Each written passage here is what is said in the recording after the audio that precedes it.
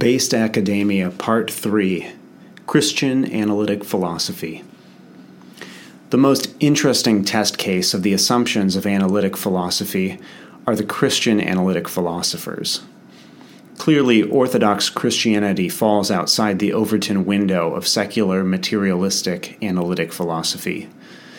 And today's Christian analytic philosophers certainly transgress some of the pieties of analytic philosophy, say, on the existence of God. But in spite of departing from secular analytic orthodoxy on a couple of obvious points, they abide by the strictures of analytic thought on a great many others. Particularly, the more subtle doctrines and prejudices of analytic philosophers on the nature of logic and language retain a hold on their minds. In abiding by these, Christian analytic philosophers receive some of the intellectual respectability that a secular analytic philosopher possesses, and find for themselves a place within the guild, if a rather cramped corner. In short, the problem is that Christian analytic philosophers reject some of the prejudices and assumptions of mainstream analytic philosophy, but not enough of them, and not always the right ones. Many simply assume the controversial analytic assumptions with regard to logic and the philosophy of language, and those who do examine those assumptions tend to perpetuate and worsen them. Believing in what doesn't exist. I said in my previous post that the game of analytic philosophy is materialism, rigged by the materialists against themselves. The secular analytic philosopher's goal is to be ontologically committed to the fewest kinds of entities by the purification of his own vocabulary of as many nouns as possible. But secular analytic philosophers almost universally believe that mathematics and physics require them to be committed to non-material entities, such as numbers, classes, sets, facts, propositions, states of affairs, and, God save us, possible worlds. Some try to reduce these to material entities, though with varying levels of success. Here, Christian analytic philosophers see an opening. If some non-material entities are permitted, then why not others? And the converse, if one as a Christian has already embraced one important immaterial entity, there is no reason not to be open to as many non-material entities as one's secular colleagues are willing to respect. Most of these philosophically respectable non-material entities are classified as abstract objects. That is, these objects don't exist in the same way as material entities, certainly, nor even as concrete realities, like God and angels are supposed by believers to be. Abstract objects are a staple of contemporary analytic metaphysics, and so raise no eyebrows. Many of these arise from a couple of revolutions in analytic philosophy that coincided with the rise in the profession of Christian philosophers: the modal logic revolution and the analytic metaphysics revolution. There was a time in analytic philosophy in which things were more tied down to and based in science. While logical positivism, the second generation of analytic philosophy, had its shortcomings, it forbade metaphysics, including naturalistic scientistic metaphysics, in favor of scientific discourse. It favored scientific propositions over even discourse about the possible, the necessary, the natures or essences of things. This changed over the following generation or two. Modal logicians found ways to express symbolically modal truths, those about what is possible and necessary, and many other postulated modalities.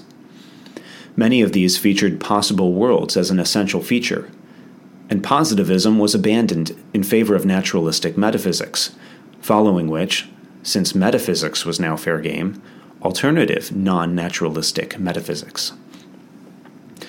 Both of these changes were seen as amenable to a rising generation of Christian philosophers, like Alvin Plantinga, Nicholas Wolterstorff, and Peter van Inwagen. Not to mention that Saul Kripke, one of the other founders of modal logic, is a believing Jew who has never accepted the secular pieties of analytic philosophy. The idea of possible worlds had significant theological resonance and a historical pedigree in the writings of another Christian philosopher, Leibniz, not to mention its science fiction resonance. An openness to metaphysics, allowed for non-naturalistic metaphysics to be proposed, and for religious metaphysicians to argue that God played an important metaphysical role, often a linguistic role, like truth maker of propositions, chooser between possible worlds, etc. The rise of Christian analytic philosophy was an important development, allowing for the widening of discourse in academic philosophy. However, the particular path Christian analytic philosophers have taken has been warped by the institutional pressures of the discipline. In particular, a belief in abstract entities has been adopted as being amenable to Christian faith. But there is a difference between accepting a concrete immaterial entity, God, and proliferating entities that are immaterial on account of their lacking concrete existence. Nota bene, it's pretty easy to be immaterial if you don't concretely exist. God, angels, heaven, hell, none of these are proposed by Christian orthodoxy as existing in the abstract. There is in fact little affinity between believing in concrete immaterial entities and believing in abstract entities. What, after all, is it to exist abstractly?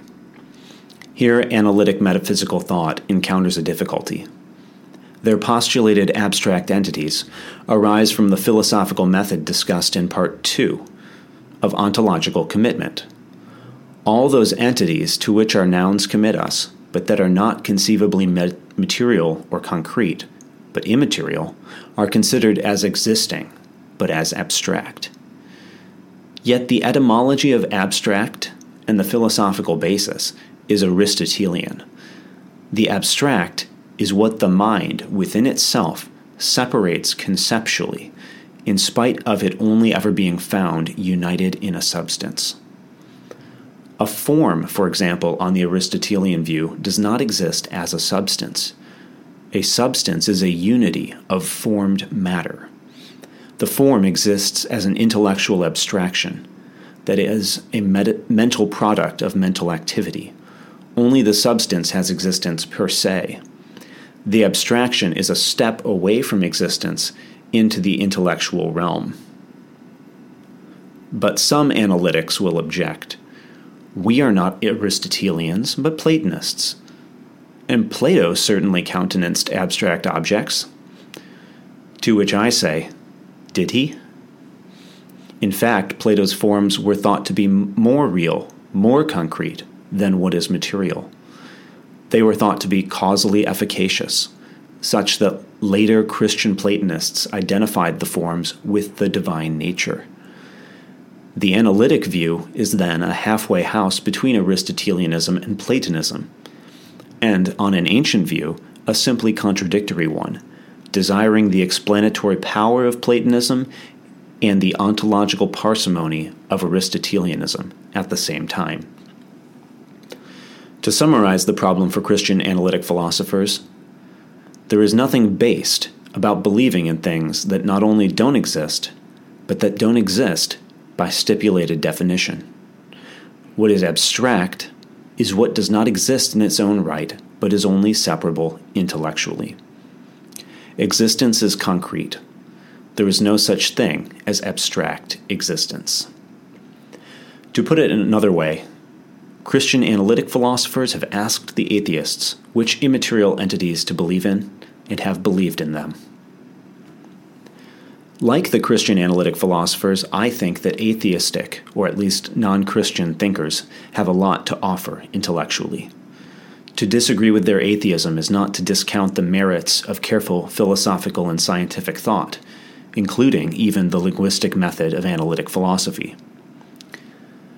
But even as someone who believes in the supernatural, I would have thought that if you wanted to learn something from naturalistic atheists, it would be their grounding in the empirical world, not their accidental belief in abstract entities on the basis of mathematical, logical, and linguistic confusions. Follow atheists where they are based, not where they fail to be. Incomprehension of classical Christian thought. Christian analytic philosophy shows its slavery to contemporary assumptions most plainly when it tries to read the classical Christian tradition. The classical Christian tradition runs alongside Plato and Aristotle, following in their metaphysical path. By their separation from this tradition and slavery to their own tradition, Christian analytic philosophers not only dispute the claims of classical Christian theology and philosophy, they fail to understand them. Nicholas Wolterstorff reflects on this in a notable article. Following on his, Alvin Plantinga's, and his other colleagues' rejection of classical Christian thought, he notices that the problem is deeper than disagreement. He ends up articulating rather well the difference between a basically linguistic metaphysics and a constituent one. This doesn't move him to sympathy with the tradition, though. The best that can be said is that at least Wolterstorff is self-aware. Alvin Plantinga, on the other hand, though the more prominent name, is much more cavalier in his dismissal of the classical tradition. In his Does God Have a Nature?, he takes one of the primary claims of classical Christian theology, divine simplicity, and says that it either means one ridiculous thing or another, those being the only two options allowed by his background assumptions. And he is correct if you assume an unargued Fregean metaphysics. As I worked my way toward my dissertation topic, I followed the trail of the aspects of analytic philosophy that seemed to me false, but operated as assumptions. Eventually, my professor, himself an agnostic, detected what I was railing against. Plantingianism, he called it. If Fregeanism is a main dogma of analytic philosophy against which I will direct my dissertation, then Plantingianism is an even more concentrated dose of the same. Plantinga's assumptions are not even completely unargued. On the contrary, his The Nature of Necessity is an examination of exactly the questions in the philosophy of language and logic on which there are analytic dogmas. However, recoiling from one error, W.V.O. Quine's nominalism, he articulates one of the most advanced forms of Fregeanism imaginable, of course masquerading as realism and Platonism. And along the way, he does his work with the tone of a rather clever man, carelessly chuckling at questions of the utmost seriousness. The same tone that dominated his dismissal of divine simplicity and the classical Christian tradition in Does God Have a Nature? To actually have a worthy debate between the classical Christian tradition and contemporary analytic philosophy, it would be necessary first to have an advocate and defender of the classical tradition. Plantinga does not interact with any. To adjudicate the dispute would take someone who stood, to some extent, above or within both traditions, contemporary metaphysics and ancient and medieval thought. Unfortunately, most people, even who call themselves philosophers, only understand one tradition or the other.